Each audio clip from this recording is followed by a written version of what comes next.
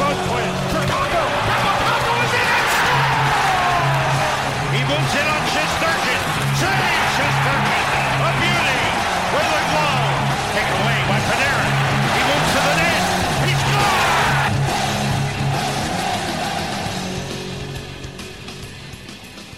Ladies and gentlemen, welcome back. Episode 3 of the Ranting Rangers podcast. Brian Padgett here alongside Andrew Chotis. What's going on today? I'm doing well, Brian. How are you? I'm good. You know, nothing really new going on these days. Just same old. Yeah. So yeah, again, we're back. Plenty to talk about as usual. Today we thought we'd take a look at sort of the Rangers roster breakdown, look at their depth throughout the whole organization at all the positions, sort of maybe do a little bit of discussion about, you know, what we think of, how we'd evaluate the depth at each position and what the future looks like at all of these positions, maybe even discuss some future possible acquisitions or really anything along those lines. So yeah, we've got that on tap today. If we have time at the end, we might do a little bit of a further discussion about the 2014 proposed playoff, which continues to keep gaining steam. But that's the plan. Anything to add before we begin, Andrew? I think we should just get to it, Brian. And I think we should start talking about those centers first. Let's get started with the centers, exactly. So figure the way we'll do this is we'll kind of lay out what the Rangers have, and then we'll sort of shift into a discussion about each of these guys. So down the middle, the Rangers, of course, Mika Zibanejad. Again, this is kind of in order of, I guess, the depth chart, you could call it. Then Ryan Strome, Philip Hedl, Brett Howden, Greg McKegg, Elias Anderson, Morgan Barron, and Carl Henriksen. Those last two not currently in the NHL, but we assume we'll make the transition soon. So as a whole, what do you think here of the center depth? What are you thinking? I think that the top two centers in Mika Zibanejad and Ryan Strome, obviously, close to elite. I mean, Mika Zibanejad for sure. I think the depth definitely needs some help for sure. Philip Hedl, still young, so he still needs some time to develop. Brett Howden, former first-round pick, he was really useful in the penalty kill this year, but I still think he needs to take some offensive strides. But again, another really young player. Greg McKegg, he was brought in this year before the season from the Carolina Hurricanes, and you know what? Same on the penalty kill. He knows his role, doesn't get many minutes, but he's a good depth forward. Does he have a future with his organization? Probably not. It was probably just a 1 to 2 year stint. Elias Anderson, that's a whole discussion in itself. Drafted 7th overall in the 2017 draft, of course. Currently, he was loaned out to HV71 in the Swedish Hockey League. Just a rough season, from the beginning. From tripping on that wire to opening night, to being shipped out of North America. So when you talk about him, the skill is there, right? Had great world championships right before being drafted. Has shown some glimmers of hope there. But it's unfortunate to see what we've seen go on with the kid here in Anderson and his role with the future in the organization. I'm not really sure. I would say that's as up in the air as you could. It's so up in the air right now because he's back in the AHL, demoted, he gets called up, starts opening night, and then he gets loaned out to Sweden, and then this thing comes out with his some mental health issues, which of course we wish the best for him in regards to that. But the whole situation, I think it's gone to shambles at this point, and I don't think the Rangers have really handled it that well. And based on what's happened, from him signing his ELC just a couple years back to now, I don't see how things can get any worse from where they are right now. And I think that he will have his shot again, probably for the Wolfpack starting next season, and I hope we can see him back on the main roster. But Brian, do you have anything to add on Elias? Because he's, just a story. Yeah, I mean, I think you kind of hit all the points. I mean, the main point is there's a lot of uncertainty. I think it's fair to accept that, Elias Anderson is a bust. He's not necessarily the player the Rangers thought they were getting at 7th overall there. But that's not to say that he doesn't have any sort of NHL career in his future. Again, he's not going to be that top 6 center that he was drafted to be. But I mean, he's got the awareness. He's got the IQ. I do think he did kind of show some flashes of skill, as you mentioned early on, but we haven't seen those in the last 2 seasons probably that could be attributed to the guys he's playing with at the start of this year and, lack of opportunity. But at the same time, other guys have found ways to earn opportunities, even like Filipino.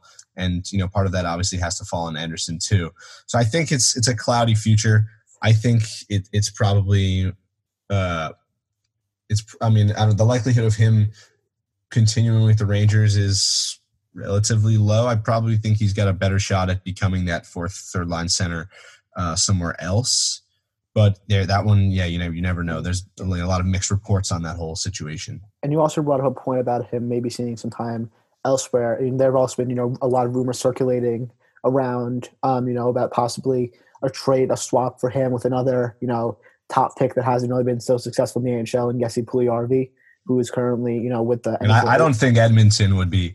I think the Rangers are going to have to sweeten the deal. It wouldn't be a 1v1 because Jesse Puljujarvi, he's shown skills back in the league in Finland. But I think that maybe if the Rangers were able to package maybe a mid-round pick or maybe even a high or mid-round pick like second, third, along with Elias Anderson, I think that's a really interesting trade. But I'm not sure. And you also get a winger in Puljujarvi, which we'll get to next. We need some depth on the wingers too.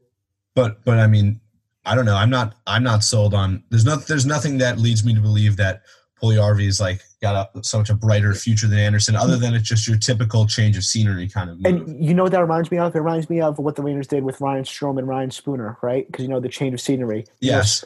And again, it happens to be another center, but that's relevant. But those were NHL players at the time. Those were NHL players. That is true, but it's still, these are guys drafted high overall. Ryan Strome, drafted top 5, drafted high overall, could not, come into their own. And then you get a little, change of scenery, and boom, they pop out like that. Will that happen with somebody like Elias Anderson or Jesse Puljujarvi? Probably not, but there's always the chance. And I think that it's so low risk right now for Jeff Gordon to trade him. And I think the reward, the risk is so low. I don't really think there's a point of not taking. And I want to make that clear that I'm not necessarily against Puljujarvi or anything. I would be totally happy to do a Puljujarvi for Anderson 1v1 swap. I don't think that would happen. Yeah. But giving up a third round pick and Anderson would be a little bit too steep a price for me. Maybe another prospect that sort of is on the decline. But there definitely is a possibility of a deal there. I want to talk about one more thing when it comes to the centers too, which is something I put down here, which is, there's a lot of mixed opinions on the Rangers center depth as a whole here. And there's a lot of uncertainty, not just with Elias Anderson, but with a lot of guys here. Obviously, Ryan Strome coming off a great year. We talked about that a lot on the last episode, playing with Panarin. I mentioned, and I'll say it again, if Strome is, helping Panarin have success and Panarin's career year is partially a byproduct of playing with Strome, then that's fine. There's no issue with keeping him around for the next 6 years to center Panarin's line and have those two be a real force to be reckoned with up front. At the same time, Panarin's a skilled player. Maybe Strome is a guy that is just expendable now because anyone can kind of play with Panarin and find success. And we don't know. We don't know. We don't know yet. And that's the question. And that's something the Rangers are going to have to figure out, this offseason to some degree, because they'll have some decisions to make about Ryan Strome. But the real question in regards to the Rangers center depth is then, okay, what is your opinion on Filip Chytil and Brett Howden? Because that's where there's more, sort of variables in place in terms of how they develop. If some people see Filip Chytil as a surefire second line center, and some don't. We talked a little bit about him last time, but I thought we'd circle back to that. What are your thoughts here, just I guess in general, on just the Rangers depth in regards to sort of Strome, Chytil, Howden, how you sort of see that playing out? What are your thoughts on those guys? There's a lot of youth in the center depth right now. Compared to a lot of other teams where you have those third and fourth checking lines with veterans. So I think that I don't think it would hurt the Rangers that much maybe to bring in a veteran center on a cheap contract, maybe just to mentor, these kids on the third and fourth line and take away some of that pressure for a first round pick like Filip Chytil or Brett Howden, to show some offensive star power when they clearly cannot show that at this time. So I think that's a really interesting thing the Rangers could do this offseason. And I think Brett Howden and Greg McKegg, I also think they've done a really nice job towards the latter end of the season, on special teams, on those, those late time situations. So I think that they may have an essential role to this team. Again, it's so, But the night is young. The night is young. Again, we've only seen Brett Howden and Filip Chytil have really 2 full seasons in the NHL at this point. That's really all we've seen. I think I can, say with some confidence that I don't see Brett Howden as more No, than of course. Yeah, than a third line center. Lights. Yeah, I mean, of course. again, third line center kind of best case scenario for him. I mean, again, and that's not a bad, that's just the reality of it. Again, Rangers traded for him with high hopes that he hasn't necessarily lived up to, and, maybe with also that first round pick pedigree. But, a solid third line center is a valuable player. Very valuable. That just might be what Howden is. But then the question is, in regards to, Ryan Strom's future, is that Chytil, who's obviously still very young, is he that, does it, because if you think Chytil's a second line center, then it doesn't really make any sense to keep Ryan Strome around, because then you're just struggling to find a place in the lineup for one of them, or you're moving one of them to the wing. I guess the bigger question here is, is Chytil that second line center, and then does that make Strome expendable? And, I guess, theoretically, if things shook out that way, you could have Zibanejad as your number one center, Chytil number two, Howden number three, and McKegg number four. But obviously that's a lot of youth, and you're putting, Chytil and Howden in tough spots there. But do you think they can handle that? But in regards to, putting youth in those situations, David Quinn, he will do that, as we've seen, with the young player. No, there's nothing wrong with that. I'm just saying that's a risk to take. If you're heading into next season, your four centers, on the, really kind of, you'd seem pretty much, you expect them to be kind of locked in that way. If it was Zibanejad, Chytil, Howden, and McKegg, or, say even you've got Lias Andersson hovering around too. Yeah, maybe. Like that's a bit of a risk to take, I think, because what I'm sort of getting at is, I didn't see enough from Chytil this season to make me say he's going to be ready to be a second line center next season. Again, I talked about Chytil as being a bit of a disappointment last episode. I want to clarify that I don't think he's like career is a disappointment, or he's going to be a disappointment in general. I just was kind of like expecting him to take that next step on his trajectory this past season, or this current season, I guess, but he didn't, and that was what disappointed me. Not that as a whole, but I did also mention I do think he lacks, as of now, some of that vision and playmaking ability that you'd like to see in a center. His like creativity with the puck in general and his goal scoring is there for sure. But I think he needs to round out his game more, and that might just take a few more years, where I don't feel comfortable having Chytil go into the season next year as the team's number two center. I mean, this season you saw, the top two centers in Zibanejad and Strome, really carry those top two lines, really carry the lineup, and depth wasn't really needed. But if this team wants to make playoff runs and, push it towards the end of the season, you need depth. That's how you're going to win championships. And right now the depth is not there, unfortunately. And I think that that time will tell if these, 20, 22, 23, 24-year-olds can develop into, third, fourth line centers. And right now, we say, constantly the future is bright, but when it comes to the center position, I'm not going to lie, as a Rangers fan myself, I'm a little worried. I am. Yeah, and I think the best case scenario this summer is you find a way to, keep Strome on a bridge, ideally maybe a 1 year kind of prove it deal. Yeah. But maybe it's really less about him proving it than it is more about Filip Chytil proving it. Because if, at the end of next season, if Filip Chytil's still not looking like he's going to be that second line center, then it's like, okay, maybe Ryan Strome should be kept around, or maybe the Rangers should look to add another center in free agency, or perhaps they'll draft a center with their first round pick in this upcoming draft. But I mean, as of now, they find themselves in a tough spot when it comes to, if Strome is looking for that long-term 6-year deal, and it would be bold to lock up Strome for 6 years now when there's still a lot of uncertainty surrounding Chytil, because if he emerges as that guy, then you've got yourself in a tough spot there. Yeah, that's a big if, but I do think he's got the potential for it. I'm definitely not knocking that. I think there are some people that are probably overly confident that he will become that. We'll move on to the left wing. So on the left, the Rangers have got two studs at the top of the depth chart here in Artemi Panarin and Chris Kreider. Obviously, Kreider locked up to an extension at the trade deadline there. And I think, as we discussed, obviously, in the past, I think that was probably the right move for the Rangers. I think you'd agree on that. Am I right? I do agree with you. Yeah.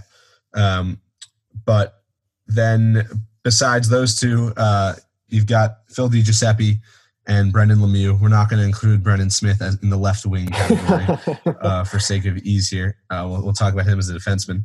So obviously you've kind of only got 4 guys, no major prospects coming up. The Rangers do sign a bunch of college free agents this year, and I believe a few of them can play the right wing. Yes, Justin Richards, son of Todd Richards, and Austin Rushoff, we'll call him. And I'm not going to say that I know all that much about either of those guys, but they I guess they theoretically could come in and contribute on the wing. I don't have high hopes necessarily, but maybe as a bottom line or third line player.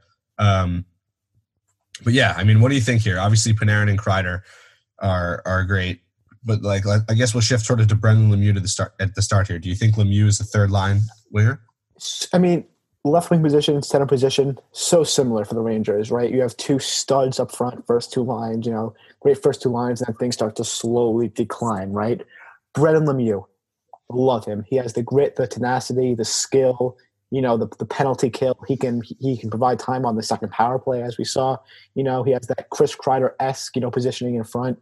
Third, fourth line, I think he can exchange between the 2 of those. I think he's great, for young players on the line, and I think with his contract expiring this year, I think it would be foolish for the Rangers to not extend him. I think he's exactly what they need because, the Rangers, they've tried to, in past years, sign enforcers, but unfortunately they haven't really had much skill and they've just been fighting players. But I think Brendan Lemieux is that person they've been, etching for, because he has that whole package. That pest. He's that pest. Lower level Brad Marchand, Sean Avery kind of guy that can, bring the physicality, the intensity, the grit, that just attitude. Yeah. I think that that third left wing position is sealed up in the organization. I'm not really concerned about that with Brendan Lemieux. But I think where we run into some issues is with that bottom line fourth winger, which again, can be, we can bring in a forward, a left wing, for cheap, like an older left winger in free agency who has experience. But right now we have Phil DiGiuseppe, who points numbers were not, tremendous, but again, he was a fourth line, left winger with a bunch of, youth. You're not really expecting that. But I think he, when he was called up, I think he did a pretty nice job in his role. I think he, again, nice physical presence. He has some skill there, which he, showed also from Carolina. Does he have a future in the organization? Will he get signed to a 1 year, maybe even a multi-year deal? Probably not. But I think that fourth left winger is definitely a question mark. But I think that if need be, I think that DiGiuseppe, I think that he can be re-signed and utilized in that position for the next year or 2 years. It wouldn't be prime, but I think it would work. It would work. I'm going to disagree with you. I expect the Rangers to re-sign DiGiuseppe. There's kind of no harm in it. I'm not expecting him to have much of a market. He came in, he played well, and was one of the veterans in Hartford. He produced at a much higher rate there with 26 points in his 43 games. With the Rangers, he didn't come up and do anything crazy points wise, but he got opportunities up and down the lineup. He likes to shoot the puck. He plays with some physicality.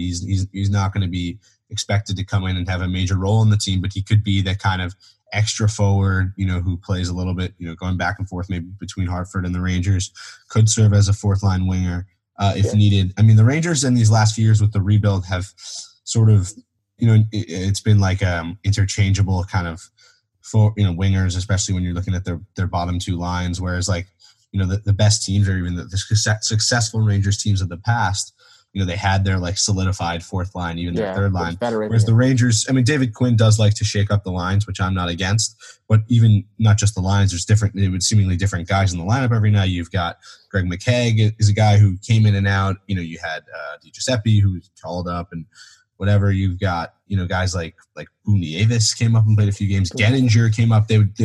Fogarty came up. Brendan Smith playing. Exactly. You see Brendan Smith. You just see a lot of continuity there, which was, again, can be good, but it just seemed hard for any of these guys to get in much of a rhythm and to sort of even evaluate a lot of them, just because it was just so many moving parts. And, part of that comes as a result of injuries and stuff. But also David Quinn does not use his fourth line to the extent that some teams do. Let's not forget that. And some winning teams do. The Rangers can get – again, I'm not necessarily against that either, but the Rangers can get away with having DiGiuseppe be a fourth line winger next year, or kind of not anyone, but I'm just going to say it's not all that hard to find a guy that's capable of being your fourth line winger.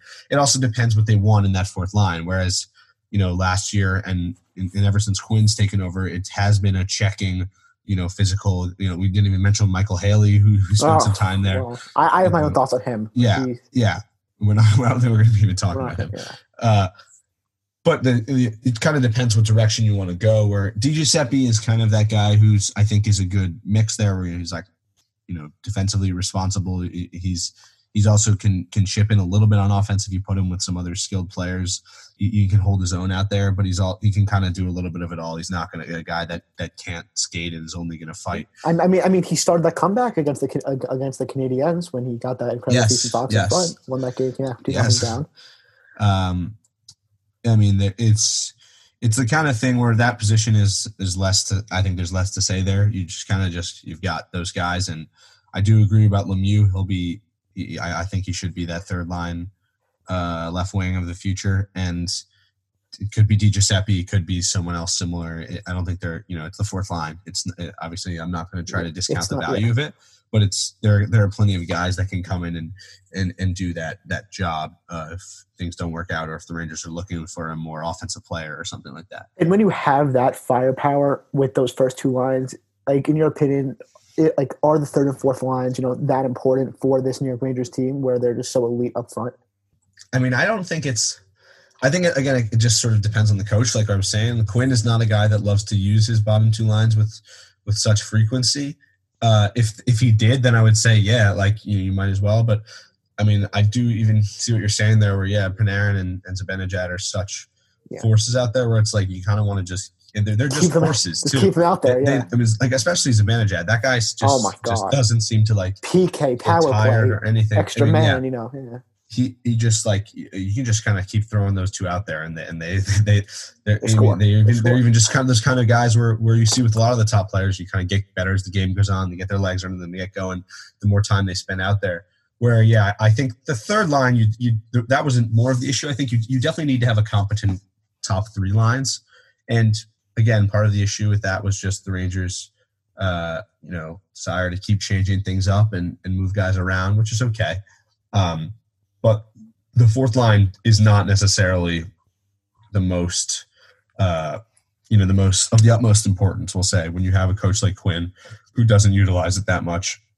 But I do think the third line needs to be sort of solidified to the point where you'd like to have three lines solid, and then the fourth line you can be moving guys around and changing things up. But the third line should be a trio of guys that are used to playing together and should expect to go out there and make an impact. I think with that we'll move to the right wing.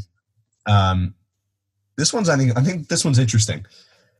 Very interesting. It's interesting. So the Rangers have got Pavel Buchnevich, who can play both, but is mostly played the right wing, especially when he's on that line with Zibanejad and Kreider, because Kreider plays on the left. You've got Kaapo Kakko, who we've talked extensively about last time. Mm-hmm. Jesper Fast, who we also talked about a bunch. I talked about extensively. Yes. Julien Gauthier, the recent acquisition. He's interesting. At the trade deadline in exchange for Joey Keane. Yeah. He's interesting. So that was a real interesting trade for the Rangers. And Vitaly Kravtsov, again, all very interesting guys to discuss here. Because another one where there's a lot of uncertainty, not necessarily in a bad way, but there's just a lot to discuss with this group. So you can lead us off. What do you think here, Andrew? Buchnevich, I think him, Kreider, Zibanejad will be on the line for years to come. Not concerned about the first line there. Buchnevich, I think he's a good player. He gets in the right places. He just needs to work on finishing, but he's a good playmaker. Now we go down to Kakko and Fast. Fast did a tremendous job on the second line, although he did change a fair bit throughout the season, but solidified himself on that second line with Panarin and Strome. I'm not sure that Fast is the guy on that line of the future too, because let's also not forget that I didn't think he was on the line of the future. Expired. It does. He's an RFA at the end of this season. No, he's a UFA. Because we're talking about Strome and D'Angelo. I apologize. I think that D'Angelo. We talked about him last episode. Whatever. Last episode. We recorded 2 days ago. It totally seems like here. Oh my god. No, but I think that we're going to re-sign Fast, and he's also said in interviews that he wants to be re-signed by the Rangers, and I think that he will be re-signed to a 2-3 year deal, hopefully. But Capo Caco, generational talent, second overall pick. I know Not a generational talent. Generational talent, second Not overall even close. pick. Generational talent, second overall pick. He didn't live up. Buddy, to generational talent. Generational talent. Connor McDavid, Sidney Crosby, generational talents. Capo Caco is far from a generational talent. 19. He's 19. That is the most absurd thing I've heard all day. Dude, I say so many things that I don't think you know what a generational talent is. Dude, I say so many things that you will say, guys, like literally, I will say something and I'll get a text from Brian. That is so absurd. And he'll just make comments like that. Capo Caco, I'd love to hear what everyone else thinks about that. I don't think you understand what a generational talent is. Elite talent for sure. Okay. Not even close to a generational talent. Elite to generational talent. Not even close to a generational talent. If Capo Caco is a generational talent, are you going to interrupt? If Capo Caco is a generational talent, then I'm not sure. And there's way too many generational talents in the field of the recent years. They literally went into the draft with Hughes and Caco. Oh, these guys, yada yada yada. They're incredible. Boom, boom, boom. And the word that I heard often was generational talent. Again, that is nonsense. Guys, Brian can say it's nonsense all he wants, but I'm telling you, look at Capo Caco's stats in 4 years, and when he is producing 30-goal seasons and 90-point seasons, come back and you guys can tell. There we go. Exactly. You proved my point. 30-goal, 90-point season is not a generational talent. I think a couple of seasons. He's going to be 23, 24 years. Exactly. In a couple of years, when he is producing 30-goal, 90-point seasons, he's not a generational talent. Connor McDavid's 100 points every single year he's healthy. That is a generational talent. Sidney Crosby. Generational talent. There are different tiers of generational talents. There are different tiers. There's Crosby, McDavid, and then you have someone like Patrick Kane. I just Googled it. Capo Caco generational talent. How good will Capo Caco be is the first thing that comes up. Capo Caco is a very good player, says Craig Button. Not a generational talent. Then it comes up, is Jack Hughes the generational talent? It says Jack Hughes is the generational talent who could help save Hockeytown. This is an article about how he should go to Detroit. He's not a generational talent. There's no debate there. He's a great player and should be a great player. Okay, you know what? Okay, we don't know anything until seasons go by and he gets. But then how can you call him so generational talent? I'm not even going to debate this because we're never going to get to a clear answer because I'm not going to give this up. He's a very, very good player who is going to have a role on this team for 10, 15 years to come. He will solidify that top 3 right wing spot. I don't know if he's going to shift from third, second to first. I don't know what's going to happen, but he will be in the lineup.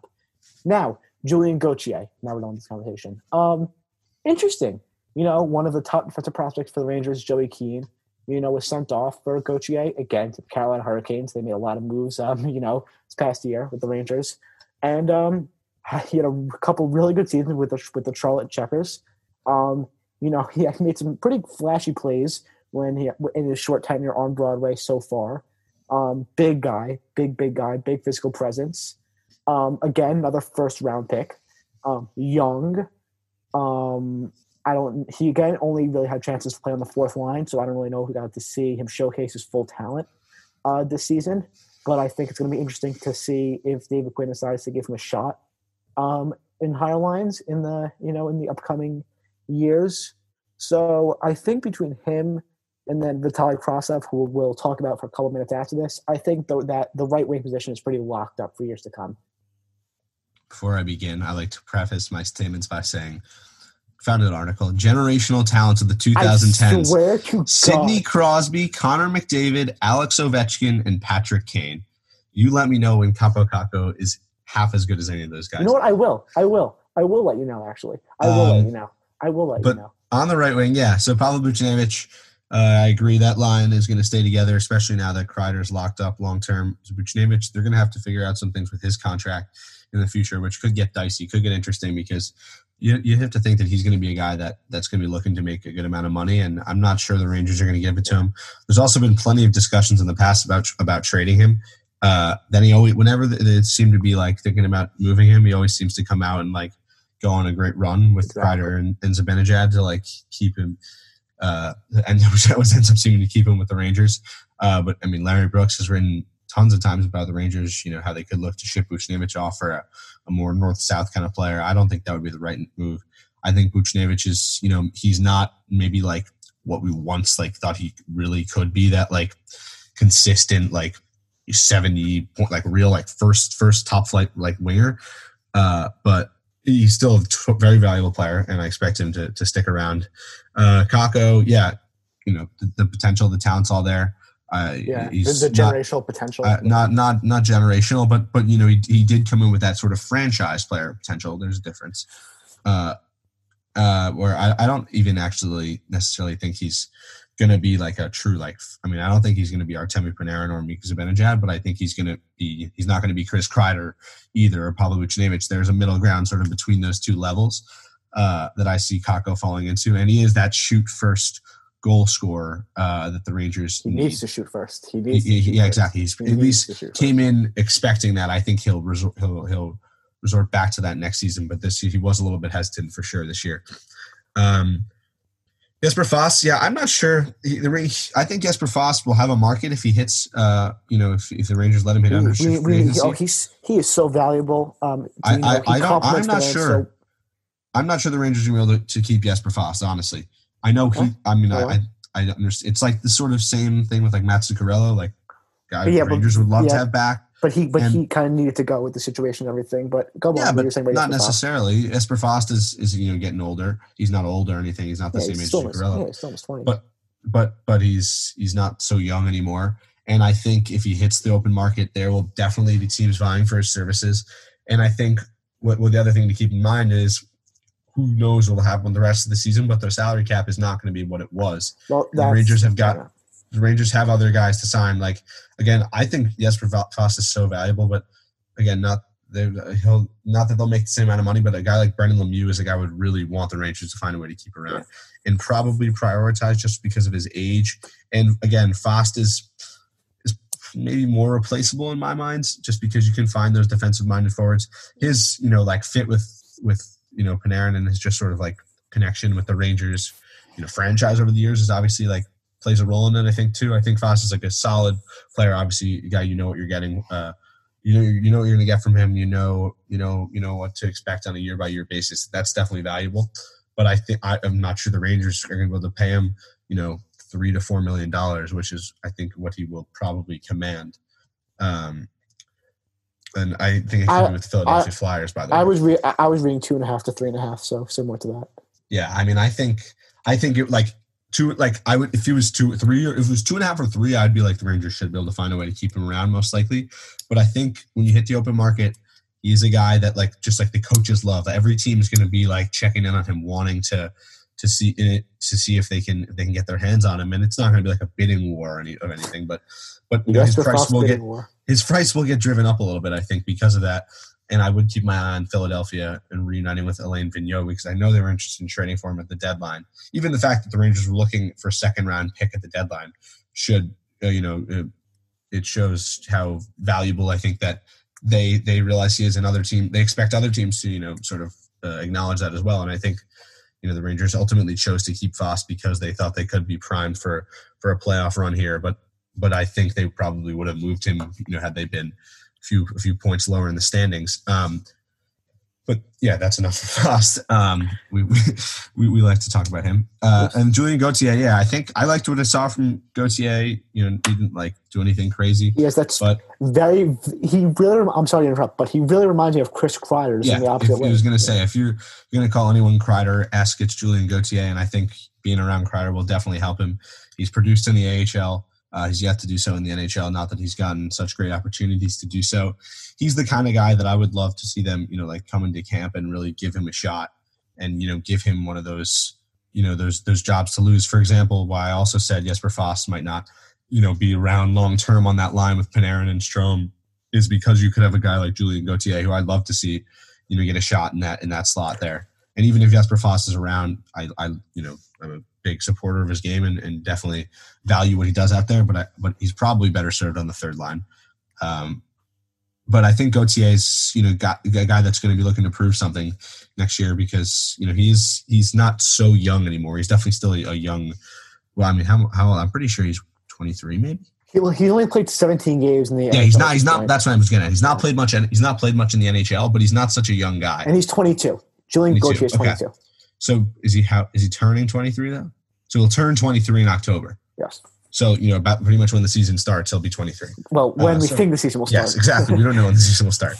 But I think I think that's an interesting group. And I think each of those guys, you're hoping takes something of a step forward next season. For Buchnevich, you're not expecting dramatic, rise that, hopefully the Rangers get out of Kakko. And Gauthier, you're also I think is a guy that you're probably looking at to take more of like a steady path forward. I don't think he's going to all of a sudden become a 25 goal scorer next year, but you'd be hoping to get 10 to 15 goals from him, sort of get things going there. And then the last guy is Vitaly Kravtsov. And I mean, part of the interesting part about this right side here is that, there's they're all kind of skilled guys other than Foss who you'd want to have in your top six, at least the top nine. I'm not sure where Vitaly Kravtsov fits in right now because ideally, you've got Buchnevich on that top line.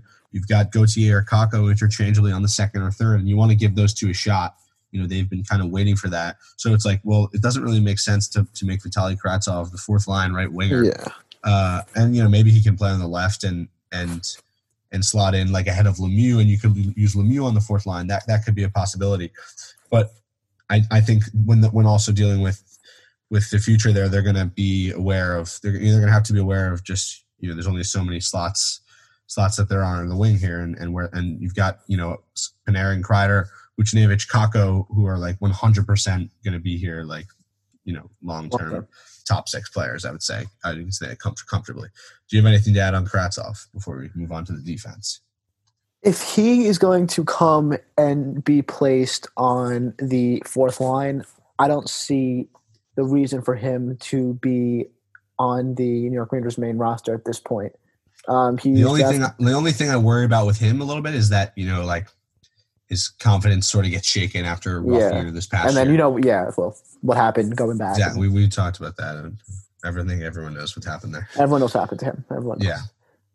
I bought his jersey. He's my favorite player, and I know what happened. Yeah, he can make fun of me for buying a Fox jersey last time, but we could go on here with some of the jerseys he has too. I do have Vitaly Kravtsov and Jimmy Vesey jersey. Not gonna lie. Derek Stepan. I can't fault you for that one, but he's gone. Yeah. All right, so we'll move on to the defense. We'll start with the left side. So this is probably one of the weaker groups. I think probably the weakest group, I would say. It's packed with youth. I would say, who we haven't really seen. But some of the youth is not all that inspiring in this group. Correct. As we've talked about. So you've got the elder statesman, Mark Stahl, who's got one more. This next year should be his final season with the Rangers. His contract will expire at the end of it. But he's a hotly debated player.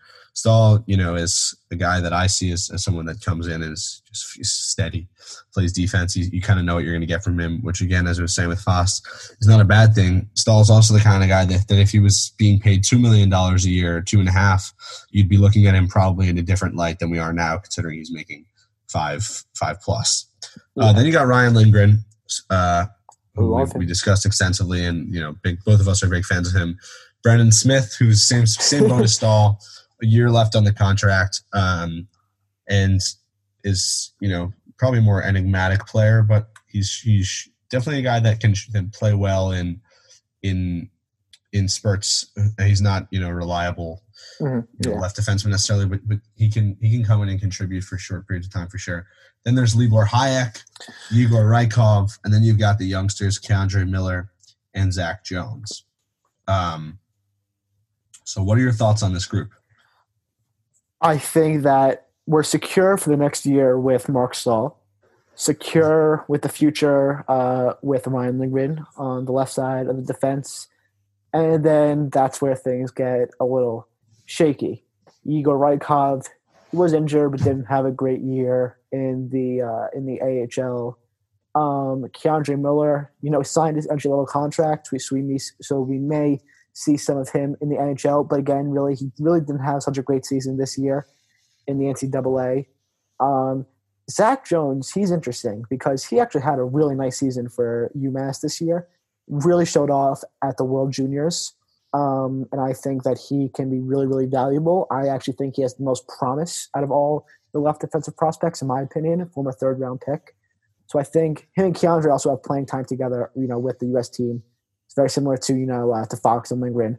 So I think Lindgren, Miller, and Jones, I think probably the future of that left defense. But again, with Matthew Robertson, I don't really know at this point.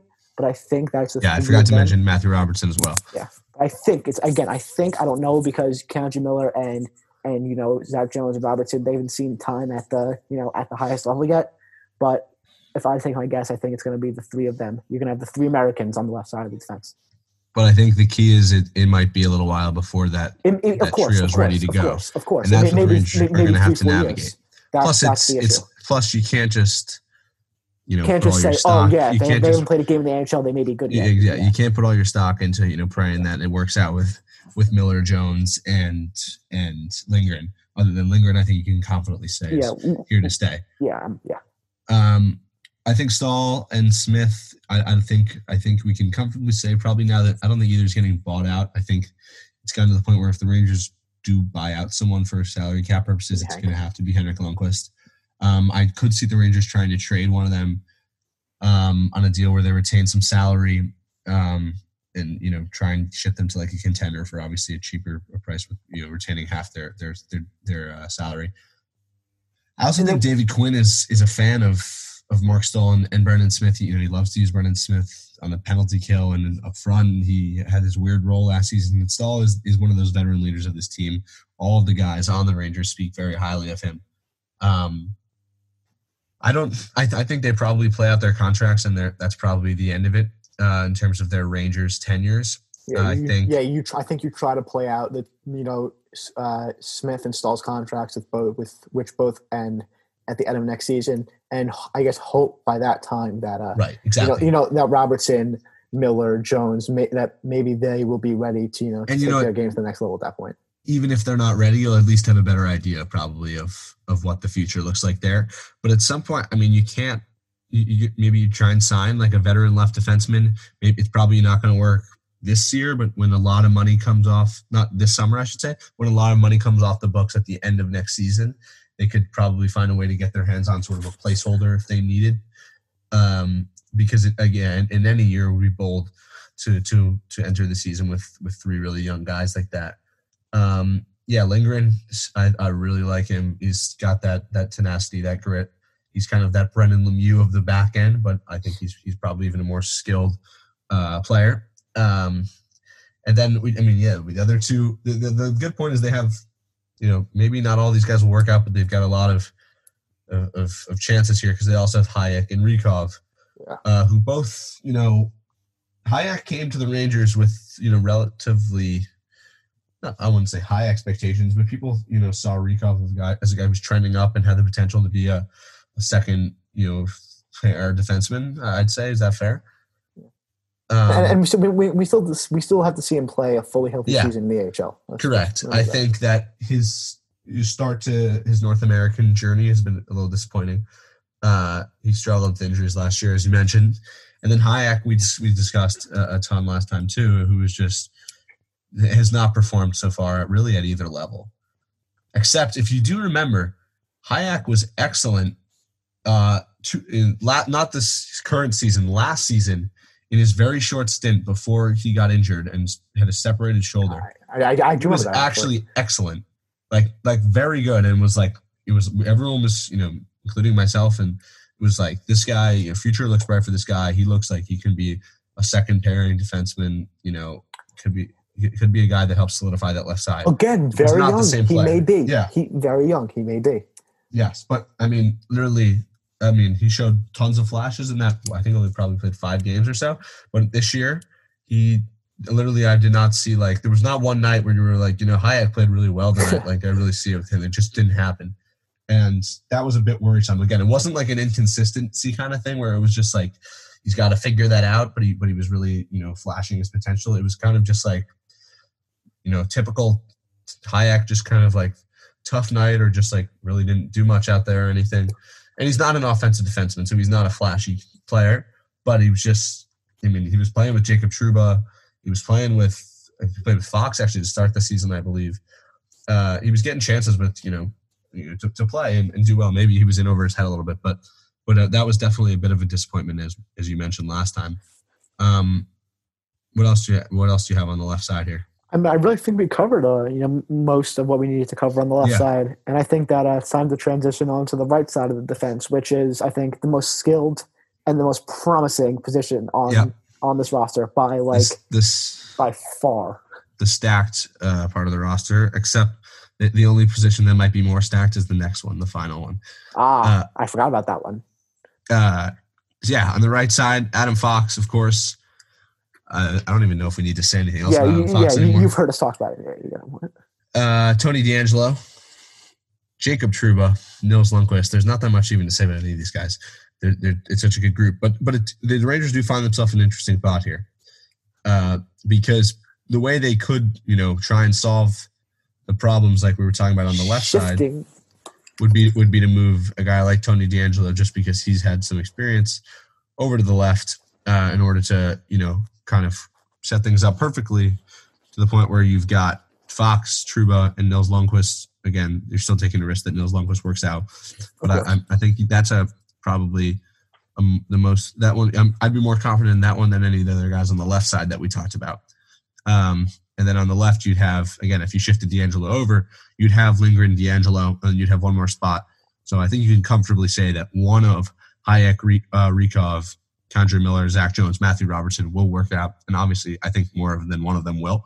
But you'd be good there in terms of depth on both sides. That would be a really solid group if things worked out that way. But Tony, the Rangers, David Quinn did not seem interested in moving guys around at last season at least. We'll see how that continues. But I think this right side, this right side is really interesting because Jacob Trouba got paid a heck of a lot of money and did not have the first year that people expected. But again, not a bad year by any means. I want to clarify that. Not a bad year by any means. I thought Jacob Trouba had a bad year, but I don't think it's because I don't think he's a bad player or that he's going to have a bad Rangers career. Yeah. But I don't think Jacob Trouba had a good year. I'm not saying he had a good year. If he did. But I don't think I think people are saying he had a very bad season. I would say he had a rough year. Agreed, but I think he was getting burned out there. He was.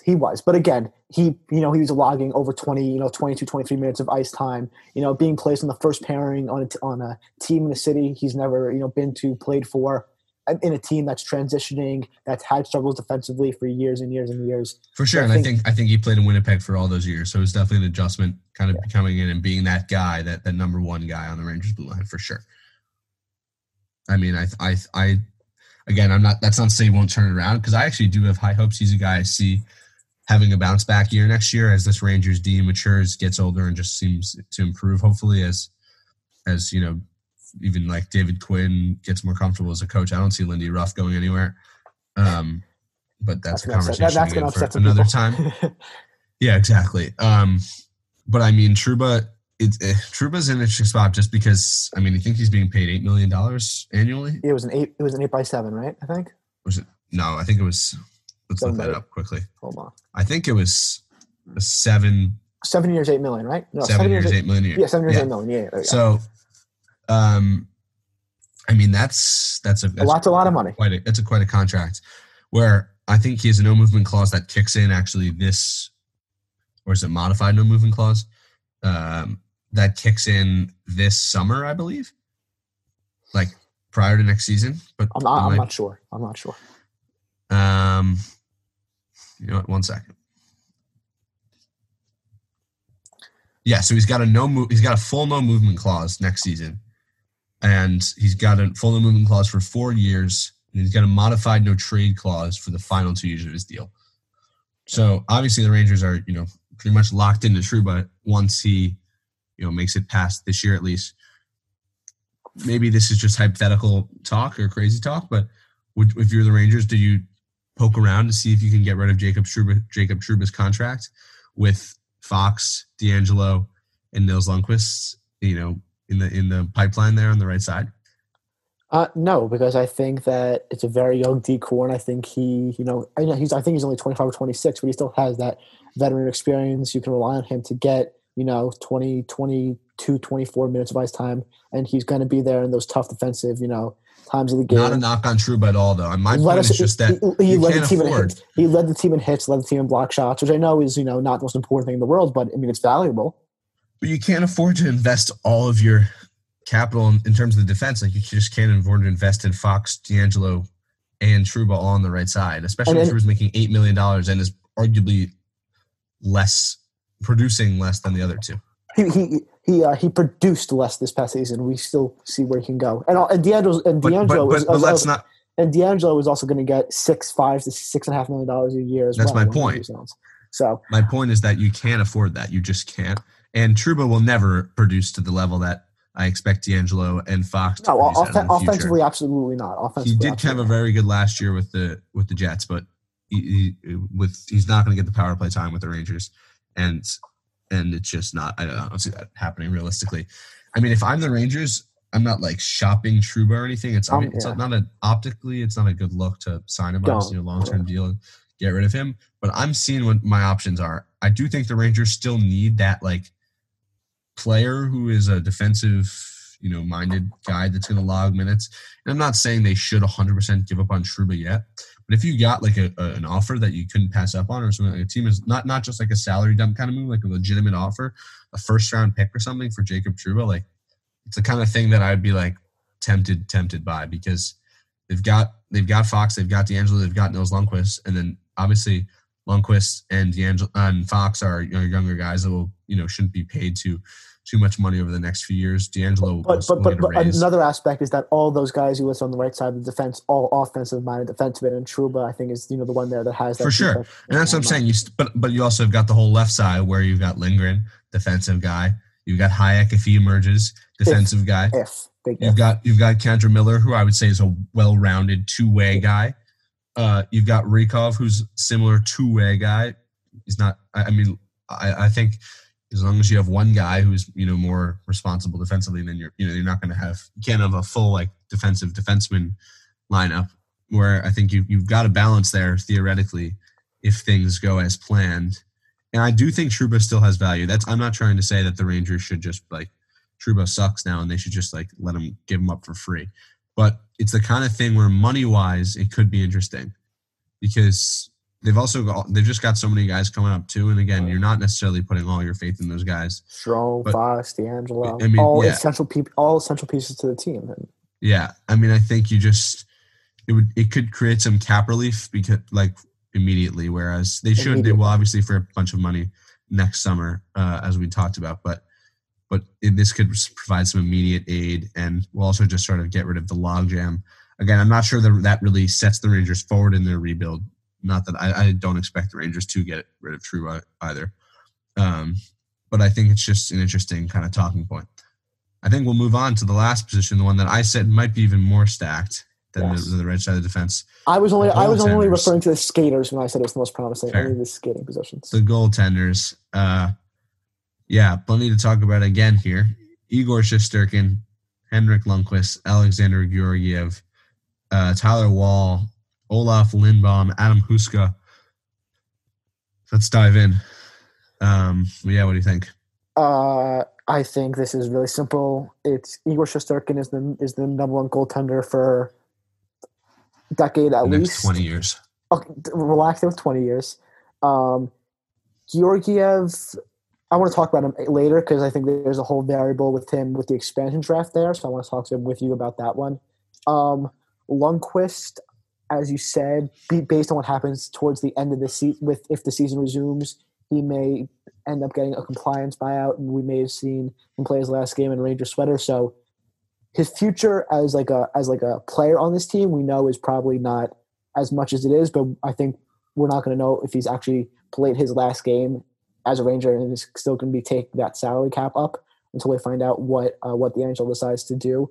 Tyler Wall recently signed his ELC, real promising numbers at UMass, was one of the finalists for the Hobey Baker Award. So, I mean, if you have Igor in that and if you have, a Hobey Baker finalist and a proven, 1A, 2 goalie in Alexander Georgiev, I don't think there's much to worry about with this goaltending position. I think Henrik Lundqvist has played his last game in Ranger sweater. I think it's inevitable.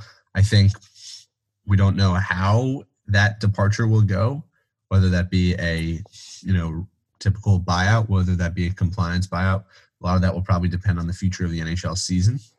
But I think it's inevitable that he's gone. It just makes too much sense for the Rangers he doesn't fit in the roster. Something I think I wrote about a while back too is that, look, sure, you could buy out a guy like Stahl, like Smitty. They've each got 1 year left on their deal, as well as does Lundqvist.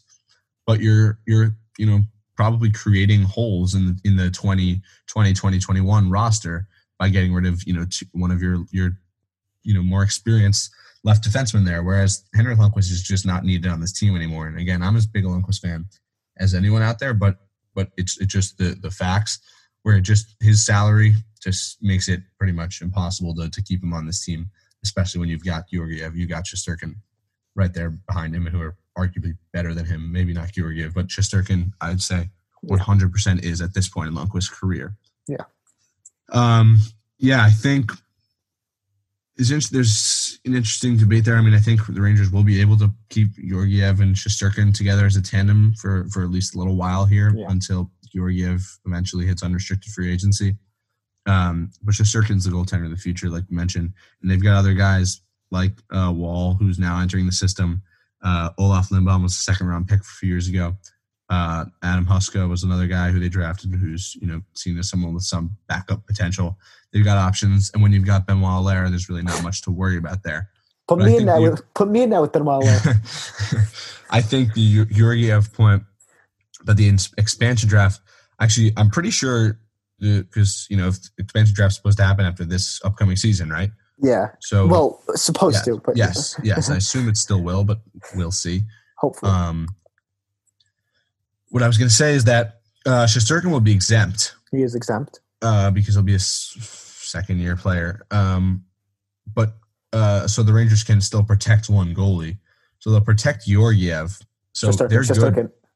No, Shesterkin is exempt. Oh, got it. Okay, yeah. No, okay, I got it. Georgiev will be the one protected. So the Rangers don't have an issue when it comes to the expansion draft, and that's regardless of whether or not like Lundqvist is somehow still around. He'll be a free agent, so they won't have to worry about him. They won't be like protecting his rights or anything. He'll also be, 39 or something. But they're good expansion draft wise, 100%. So that's not something to worry about for them. Luckily, and I think a lot of parts of the roster they're also just good in that regard because they're such a young team. But I think it'll be interesting to see how this plays out with Lundqvist. It'll be an ugly ending. It seems like for divorce, sure. The only reason I'm kind of hoping that the Rangers can come back and play a game here is so that we can see Lundqvist in the Rangers sweater one more time and maybe go out with a better exit than he did. And his last start was a disaster, as we talked about. We were both at that game. Oof. And he came in relief against the Devils also, which was his last appearance. And he did not. I think he actually played fine, but they lost that game. So I'd love to see him get his exit, even if there's no fans on the stands, sort of get that final game in a Rangers sweater. But yeah, I really don't see how the Rangers could afford to keep Lundqvist around next season, and what the point of that would be for either side. I mean, I can't imagine Lundqvist, wants to sit here and mentor Shesterkin and or Georgiev. Like, he's such a competitive guy, we know that, and he's a real generational goaltender. I'm going to use the generational label. You're going to go back to that term again? All right.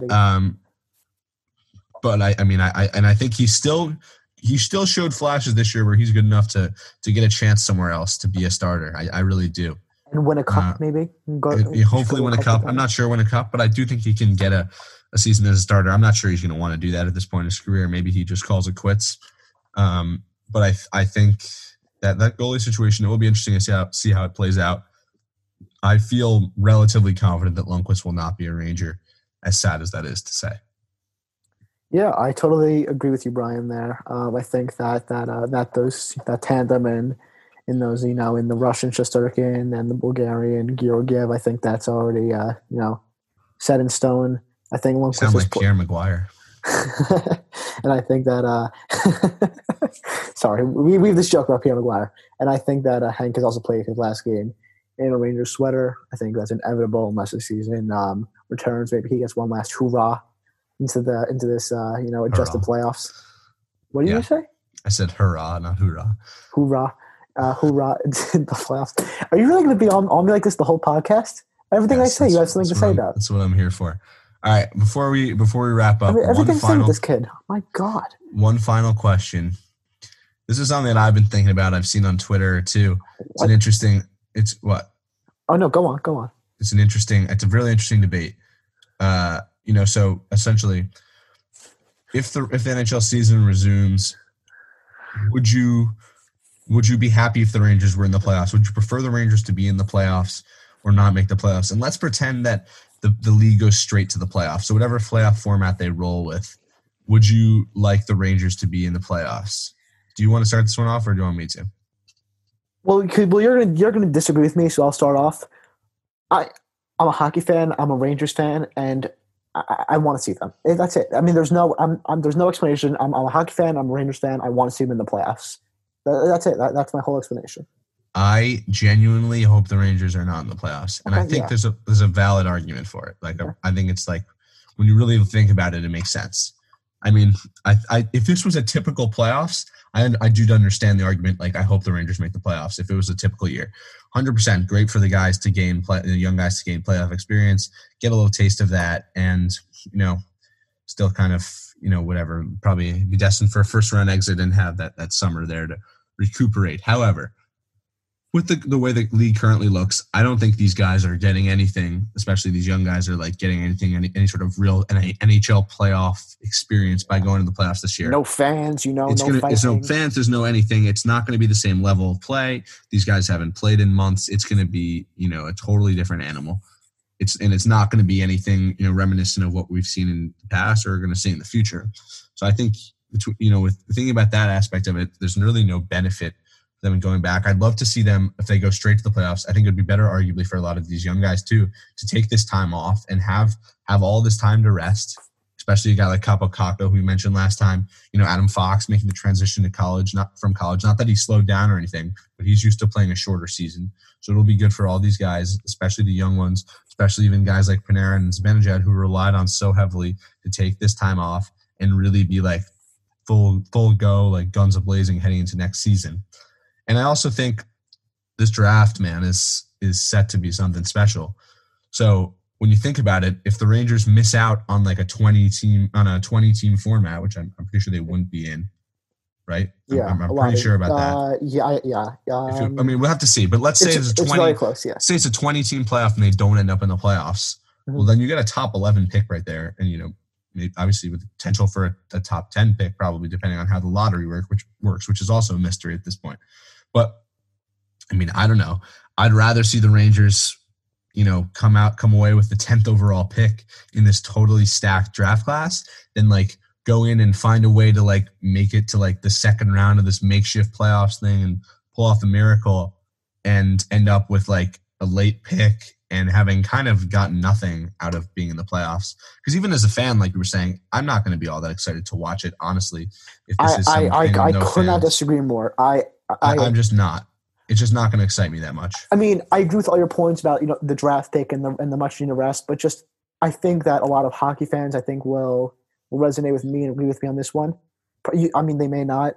I want to see hockey, and I want to see my team playing hockey. That's fine. I'm happy to see hockey too. I just don't need the Rangers to be in it. It'd be fun to watch some. But my point is, it's not playoff hockey. It's just not. There's no fans. There's no there's no fighting. It's not the same. It's not going to be the same hockey, and it's certainly not going to be the same playoff hockey. Especially if all these restrictions, no scrums. I mean, you're losing the wingers, no fans. I'm saying you're taking a lot away from the game if you think about it.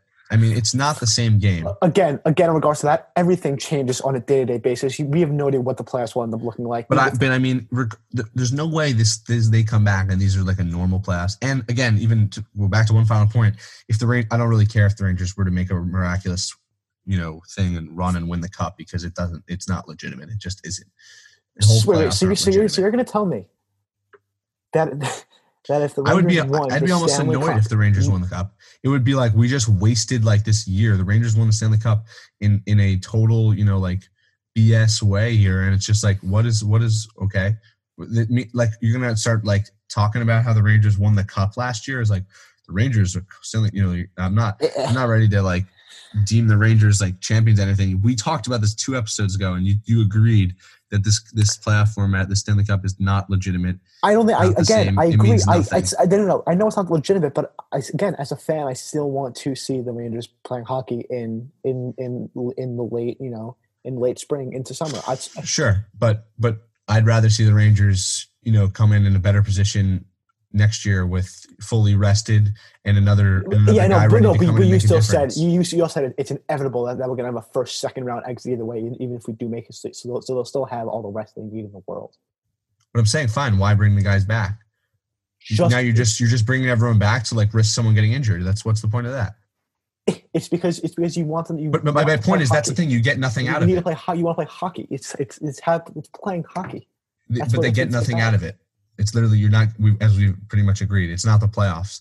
There's not the playoff intensity. You're just going back for the sake of it. So many. Well, okay, just because they get rid of fighting, whatever. Again, I'm not saying that it won't that the winning cup won't mean as much because it won't. I think you're still going to have playoff intensity because I think teams are still maybe there's going to be intensity, but maybe just not as much intensity as we've seen in the past. There's no fans in the stands. There's no scrums. There's no fighting. Not to mention the most important point that I mentioned is that these guys haven't played. And they haven't played together.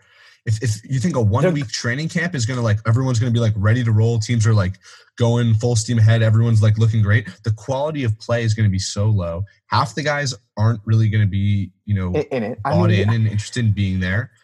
I mean, you think about it. You're even I don't just know. in general. I don't know. Fans. The answer to this is I don't know. Because I want to see hockey. I want to see the Rangers, but you have good points. I don't know. I don't know. I don't have an answer.